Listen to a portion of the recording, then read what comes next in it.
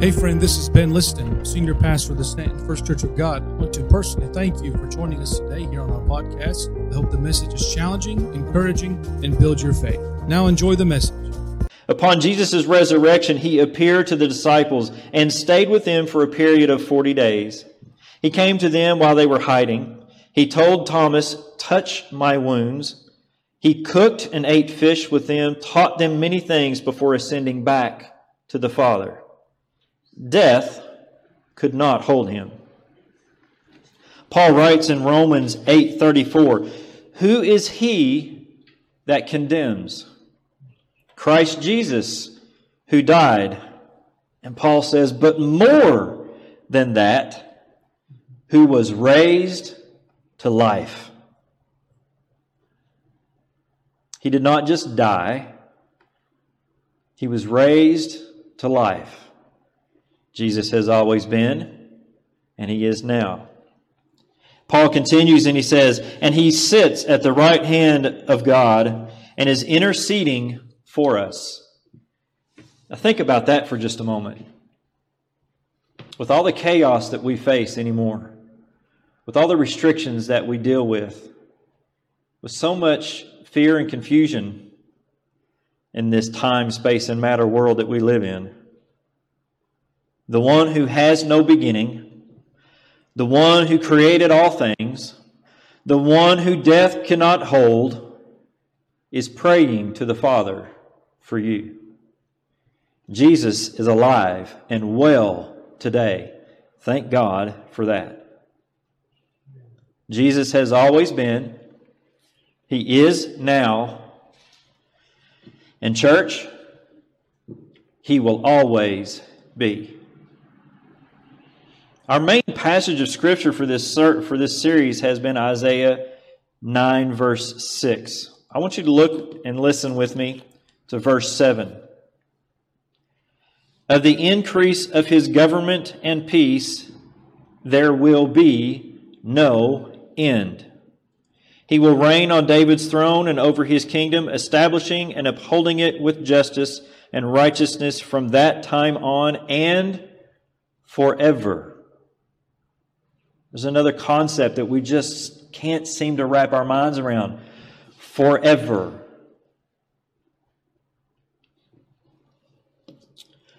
Revelation 1:8. Jesus says, "I am the Alpha and the Omega, who is and was and who is to come." And again in Revelation 22, verses 12 and 13, he says, "Behold, I am coming soon. My reward is with me, and I will give to everyone according to what he has done. I am the Alpha and the Omega, the first and the last, the beginning and the end." Jesus has always been, he is now, and he will always be. Now, as John was about to receive the revelation of Jesus, he became afraid at the image standing before him. John saw one standing among 7 golden lampstands, dressed in a brilliant white robe and gold sash, hair like wool and white as snow, a face bright like the sun, feet like brass, eyes like fire, and a double-edged sword coming out of his mouth. Church, I'm just going to be completely honest with you. If I were to wake up and to see that standing in my room or in my office, I would probably fall down in terror just like John did. But Jesus touches John, puts his hand on his shoulder, and he says, "Do not be afraid. I am the first and the last. I am the living one. I was dead, and behold, I am alive." Here it is. "Forever and ever. And I hold the keys to death and Hades." Church, we may not be able to fully grasp what everlasting means, but I understand that Jesus is the first and the last. He is the beginning and the end. He has always been, He is now, and will always be. So we've got everlasting.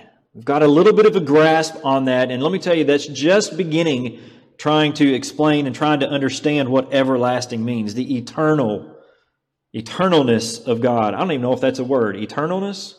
Well, we're going to say it. We're going to go with it anyway. But the everlasting power of God. The second part of this name, Father, is what I'm really looking forward to. Now, before I dig into Father, let me touch on something for just a minute. A little side note here, and try to explain something and maybe clear up a little bit of confusion that some people may have when talking about the name of the gift being Jesus, the Son of God. For to us a child is born, to us a son is given. How can He now be called Father? I want you to understand that this is in no way contradictory to the Trinity. God the Father, God the Son, and God the Holy Ghost. 3 in 1. All distinct, yet all in one. Within the Trinity, the Father is not the Son, and the Son is not the Father. However, in relation to unity among the Trinity and us, Jesus can be called Father. Jesus told Philip, when Philip asked him, "Show us the Father," Jesus says, "I am in the Father, and the Father is in me." Listen, whoever has seen me has seen the Father. Jesus is the Father of creation. He is the Father of truth. He is the Father of salvation, the Father of the church, the Father of eternity, making the name Everlasting Father just as true and holy as Son of God. Now that we've got that settled, out of the way, when I hear the term Father, it brings good memories for me, good feelings for me. I love and respect my dad, despite his many flaws. He was not perfect by any means, but I promise you, he would also be the first one to admit to you that he was not perfect. But I always knew my dad had my back. And when I was in desperate need of a hug, my dad gave the best ones. I love being a father myself. I'm blessed with 2 wonderful girls who are adding to our family through marriage and grandchildren, which, by the way, we are still waiting for our next one in January. She'll be here soon. I'm definitely not a perfect father, and I'm sure they would agree, but I do the best I can. Many of you feel the same way I do. When you think of your father, you think of love, respect, honor, safety, security, and many other attributes of a great father. However, there are just as many of you who don't feel the same way. To you, thinking of your father, you feel rejected. You feel hurt, lonely, sadness, being unwanted, abandoned, maybe bring out feelings of anger, even hate, and many other emotions left behind by a bad experience or an absent father. But I can tell you all, there is one Father who is perfect in every way, and we can experience Him through Jesus Christ. You see, the Father that we're reading about today, this everlasting Father, He is always present. He is always present. According to the United States Census Bureau, 18.3 million children live without a father or father figure in the home. Church, that's 1 out of every 4 children. And I know there are multiple reasons for the absence of a father in the home, but the statistic is still a sad one. We just don't have enough fathers in home with our children. But Psalm 68 verses 4 and 5 says, "Sing to God, sing praise to His name, extol Him who rides on the clouds. His name is the Lord, and rejoice before Him." Here it is, church. A father to the fatherless, a defender of widows is God in His dwelling. A father to the fatherless. Deuteronomy 31 verse 6 and Hebrews 13:5 say the same. God says, "I will never leave you nor forsake you."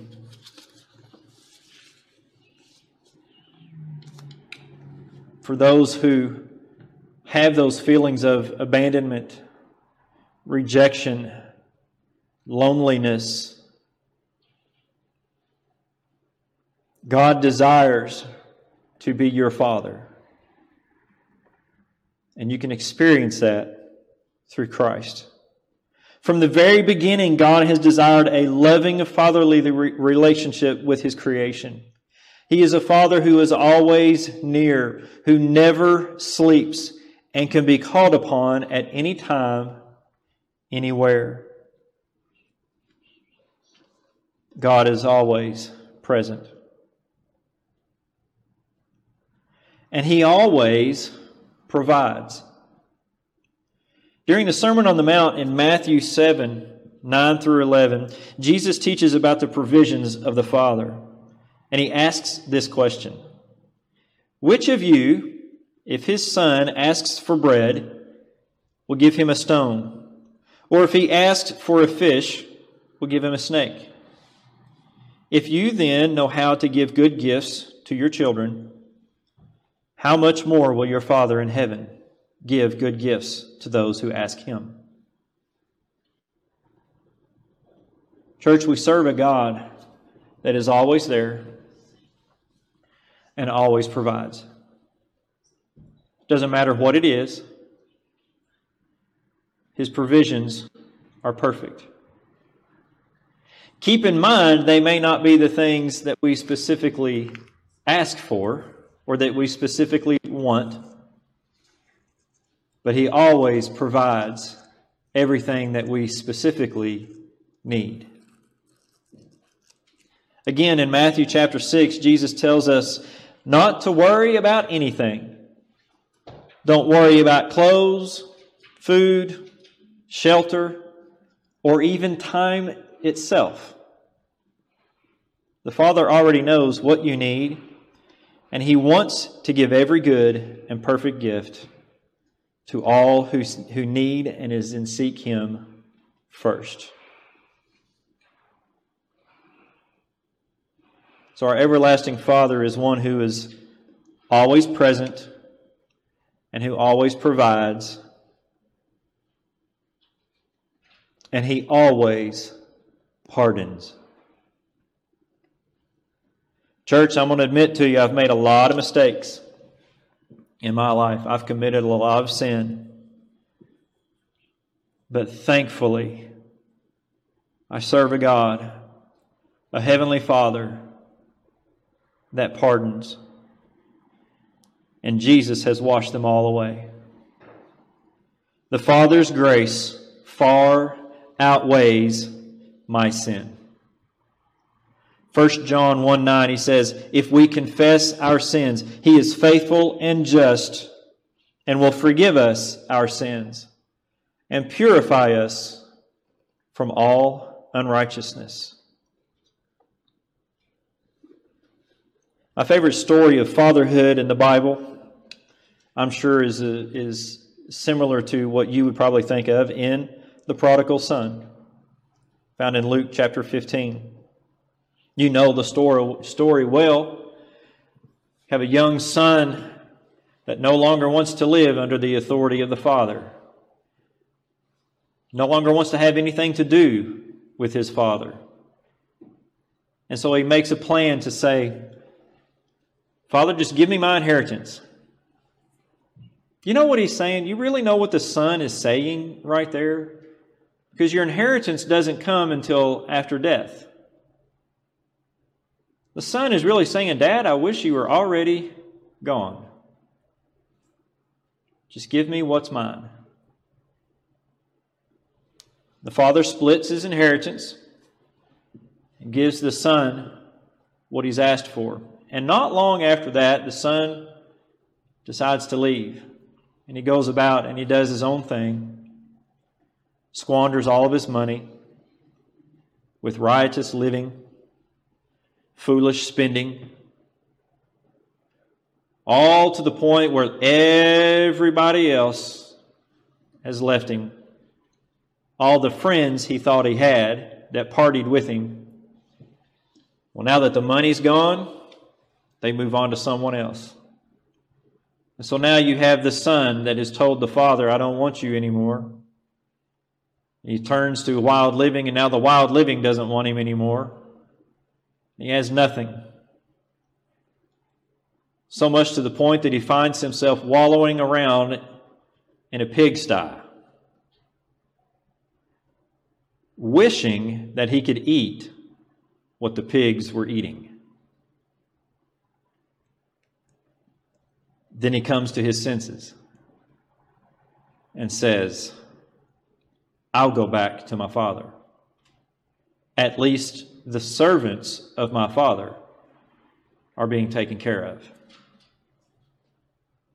So he devises a speech to say to his father when he gets home that I have sinned against you, and if you would, just please make me a servant in your home.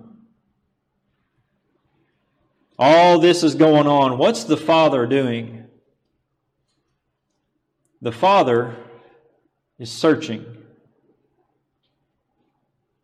The father looks day after day after day at the horizon,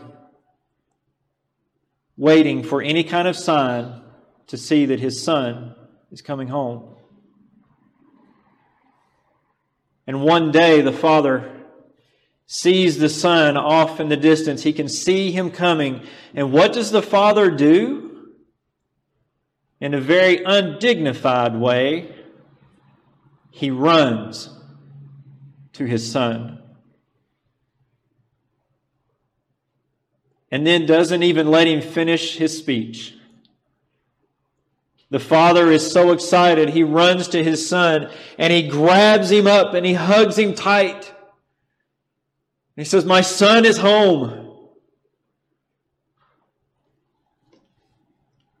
And he calls for the servants to put a robe of honor on him, to put a ring of authority on him, and to put sandals back on his feet. Restore my son is what the father is doing. The father didn't ask where he was, what he did, where he had been. The father already knew. And yet he pardoned him anyway, restoring him not as a servant, but as his child. This is a picture of our Heavenly Father, our everlasting Father, chasing after us in order to forgive us and to restore us to His glory. That is our everlasting Father, who has always been, is now, and will always be the perfect Father. And you have the opportunity to become His child. Hey friend, thanks again for listening. I hope this message was a blessing to you. For more information about our church, go to our website at www.stantonfcog.com. You can also join us on Facebook at Stanton First Church of God. If this message helped you in any way, hit the share button below. Thanks again for listening, and always remember, God loves you, and so do I.